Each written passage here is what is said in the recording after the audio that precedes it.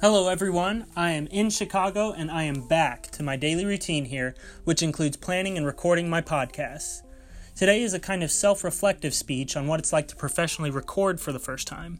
Yes, in case you may not know, this year I will reap the rewards of the contests I won this past school year, and with my own school's orchestra we will be performing for the first time in its entirety the 2015 edition of Emmanuel Sejanet's Concerto for Marimba and Strings. This is just an album of firsts, given that it's technically a debut album for myself, and it's a premiere recording of the work. Every Monday until the album releases, I just want to use this time to reflect on where the process is at and what I have learned about recording a classical album. To begin with, the background for this incredible opportunity is I participated in both the Aeolian Classics Emerging Artist Competition, as well as my school's concerto competition. In a stroke of fortune and luck, the powers that be in those contests got together and decided to combine the prizes into a project that Aeolian Classics and the CCPA faculty and students can all rally around and really promote our school and give an audible testimony to the fantastic things going on right here in downtown Chicago.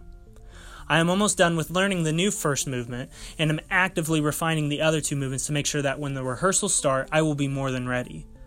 I'm discovering that the themes within the new movement really do an excellent job foreshadowing the next 25 plus minutes and really allow for a full-bodied work filled with a vast emotional spectrum and dynamic contrast.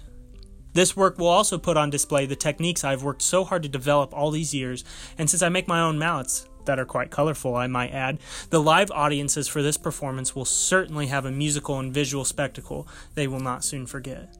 Please send me a message if you are interested in the live recording date, or at the very least, I would love to have an email to reach you all at to keep you posted on the album release date. That's all the Fox has to say for now, but tune in this Wednesday for an episode on my practicing versus exercise series to hear about why having a plan of action is so crucial to development. I'm Logan Fox, and you just listened to what the Fox says. Good night, and have a wonderful tomorrow.